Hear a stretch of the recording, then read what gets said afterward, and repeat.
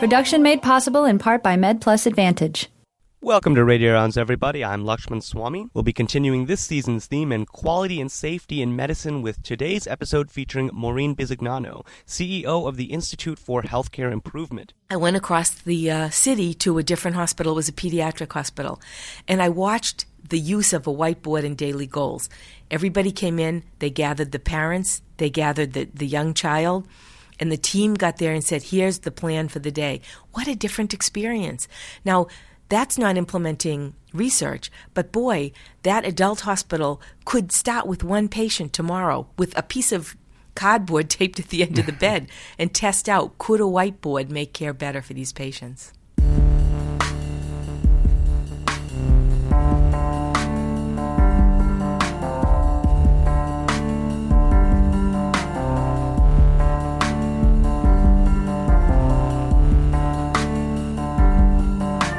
Maureen Bisognano is a prominent authority on improving healthcare systems. Ms. Bisognano advises healthcare leaders around the world and is a frequent speaker at major healthcare conferences on quality improvement, as well as a tireless advocate for change. Most importantly, she has a genuine patients-first attitude that is evident in everything she says. Here is my interview with Maureen Bisognano. In 1987, I was a brand new CEO. I was 35 years old. And I was the CEO of a hospital, and I was remember sitting at my desk the first day thinking, what difference could I make? How could I improve the quality of care? And I began by making rounds, by walking through the hospital and talking to physicians and nurses and patients. And what I found was broken systems everywhere. Because I was new, I could see them. The people who came into work every day were in the processes and found it difficult to change them. They found it easy to work around them. And it almost became heroic that when a supply wasn't there or a patient was late, that everybody would scramble to accommodate and try and provide the best care they could. But they couldn't rise above the broken processes to see how they could be fixed. And at that time, I met Dr. Don Berwick, and Don asked me if I was interested in learning how to lead improvement. Being a brand new CEO, I was very interested in that, so he paired me up with Florida Power and Light, an electric utility in Miami. And I flew to Miami to an electric company, and they're the ones that taught me how to improve quality. One thing that struck out was that when you were in this position of leadership, you actually went to where people were working and saw everything that was happening right there. That seems like something that I'm hearing about more and more nowadays, but back then, I don't think that many people did that. Is that right? Well, there was a management theory that was called MBWA, Management by Walking Around. And it began about that time that people realized that the gap between the front office and the front line was huge. And that people needed to get out of their offices in order to understand what was really happening on the front lines. I learned during those walks, I learned how to talk to patients. I learned how to interview staff. I learned how to create a culture of honesty that allowed me to really see what was happening on the front line. It's not natural in healthcare. In many organizations still today, there's a hierarchy of fear. And so when the CEO walks out, the staff respond in a way that says everything's fine. I had to really teach people that I wanted to hear what was happening. And you used an interesting phrase before. You said that these people in these kind of broken systems that you were observing were almost heroic in the way they pulled things together to make things work. So if they're being heroic, why is this a bad thing? Why is this a problem? Well, they're heroic in that they're working around broken processes. Let me give you an example. I was recently interviewing a patient in front of several hundred nurses, physicians, and executives from a healthcare system. And the patient was describing the great things in his care. He said the interpersonal relationships were unbelievable. And he said, when I come in, they know me. They know my family. They know my history. It's not like, what's your name? Who's your doctor? What are you here for? But when I talked to him about his needs, there were some broken pieces in the process. This is a young man who's paraplegic and in a wheelchair. And I asked him as an example about how does he care for himself with respect to catheterization. And he said that he catheterizes himself 4 to 5 times a day, and he described how he works in a hospital, and he would go into the men's room, into the handicap stall, catheterize himself, and then he described something I was surprised at. He said, then I come out and I wash the catheter in the sink. And he said it freaks out all the other people who work in the hospital when they see him doing that. And I said, why do you have to wash the catheter in the sink? And he said that there's a regulation, a Medicare regulation, that only allows so many catheters per week. And 4 to 5 catheters a day exceeds the number of his weekly supply, so he's got to wash them out. And he described then that he routinely gets urinary tract infections. And I said to him, have you spoken to your physician about this? And he said yes. And he said his physician told him there was another way, that he could, in fact, microwave it. So he started going to the employee cafeteria and microwaving it. But he said that really bothered his fellow workers.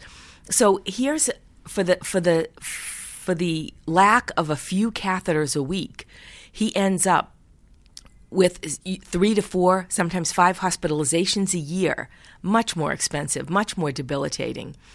And also, he said that he's regularly on antibiotics. So he said when he goes into the pharmacy, there's a shelf with his name on it, with Cipro, all ready for him to go.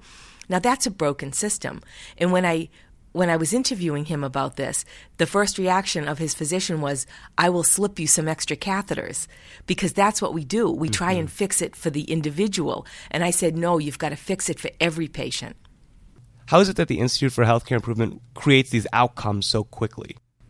Well, we have a theory of the way that we work here at IHI, and I would frame it this way. We build will, we create new ideas, and then we support the execution of those changes at the front line.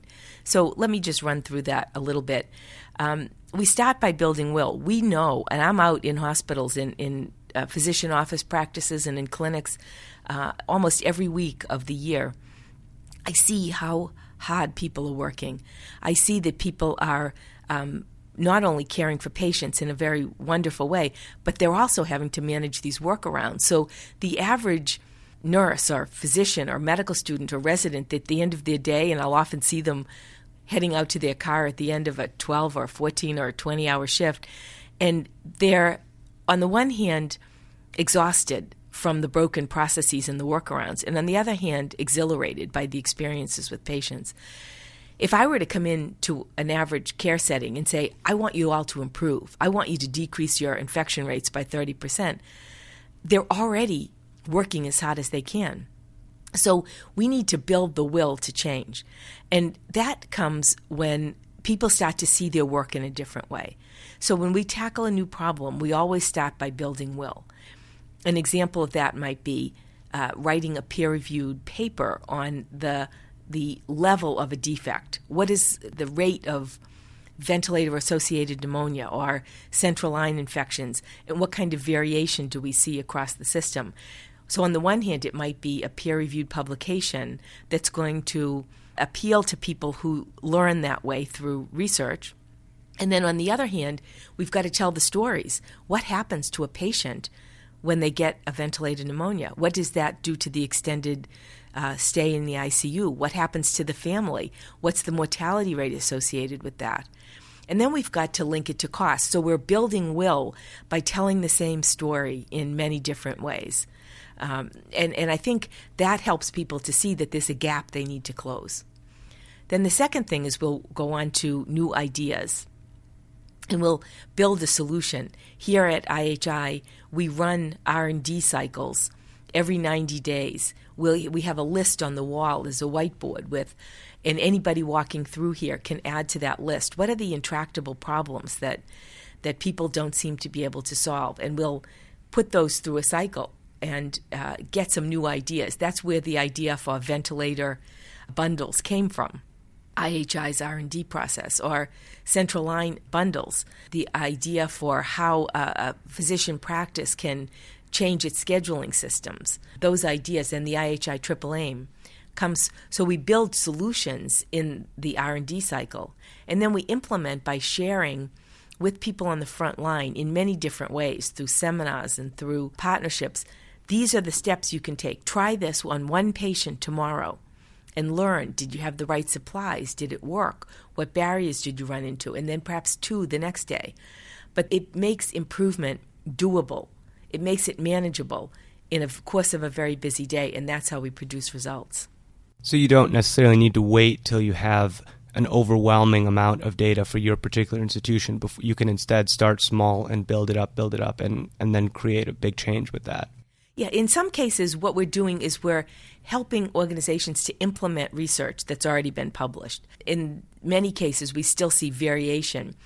People on the front line still haven't caught up with their reading, or the hospital hasn't changed its policies for how to manage a particular procedure.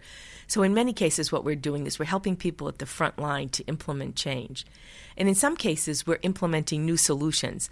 There is no or few research papers, as an example, on the value of having a whiteboard at the end of a patient's bed. But I know from my experience in talking to patients how critically important that is. I sat with 2 patients yesterday in 2 academic medical centers here in Boston. One was an adult who was at one of the major medical centers, and I sat at his bed and watched what happened to him during the course of one shift.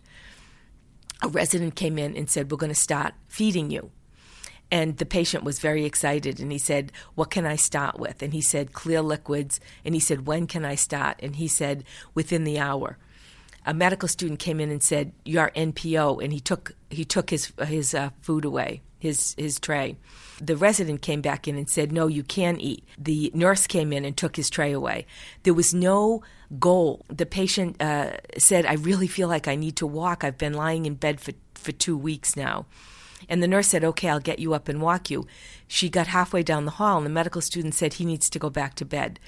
They put him back to bed. An hour later, the resident came in and said, "You can get up and walk." And he said, "How often can I walk?" And he said, "We'll try it once." And I kept thinking, sitting there, if only the whole team had come in the morning at 8 o'clock and said, "Here's what we're going to try today. This is the diet we agreed to. We're going to try you on ice chips. Next hour, we're going to try you on clear liquids, and we'll progress in this way. And we're going to try to mobilize you. Each hour, we're going to have somebody come in and walk you down the hall. And we're going to manage your pain in this way. And we do have one procedure in the middle of the day, but we're going to work it around your schedule in this way." I just thought how brilliant it would have been for this patient, because he suffered all day long, not from his disease, from his care. And then I went across the city to a different hospital. It was a pediatric hospital. And I watched the use of a whiteboard and daily goals. Everybody came in, they gathered the parents, they gathered the young child, and the team got there and said, "Here's the plan for the day." What a different experience. Now, that's not implementing research, but boy, that adult hospital could start with one patient tomorrow with a piece of cardboard taped at the end of the bed and test out, could a whiteboard make care better for these patients? Thanks again to our guest, Maureen Bisognano. As we look ahead to next week, we're very excited to be speaking with Dr. Virginia Hood, the immediate past president of the American College of Physicians, or ACP, and currently a professor of medicine at the University of Vermont College of Medicine. Look forward to that episode airing on our website and iTunes on November 25th. In the meantime, you can find new podcasts posted to our website every Sunday, as well as a complete list of past episodes for download and much more. Visit us at www.radiorounds.org. You can also contact our team at Radio Rounds via email, like us on Facebook, and follow us on Twitter. All of that information and much more at radiorounds.org. Production made possible in part by MedPlus Advantage, sponsored by the American Medical Association, providing group disability and life insurance to students and residents through participating educational institutions. Visit us at medplusadvantage.com. Radio Rounds is also proudly partnered with the Student Doctor Network, online at studentdoctor.net. As an application to medical school in your future, learn tips for admission success in the new second edition of the Student Doctor Network Medical School Admissions Guide, available now in paperback and electronic formats through the SDN bookstore at studentdoctor.net. Please remember that the views and opinions expressed on Radio Rounds are not representative of the views and opinions of the partners of Radio Rounds or of the Wright State University Boonshoft School of Medicine. Have a great week and happy Thanksgiving, everyone. For our entire staff here at Radio Rounds, I'm Lakshman Swamy, and one day we'll be your doctors.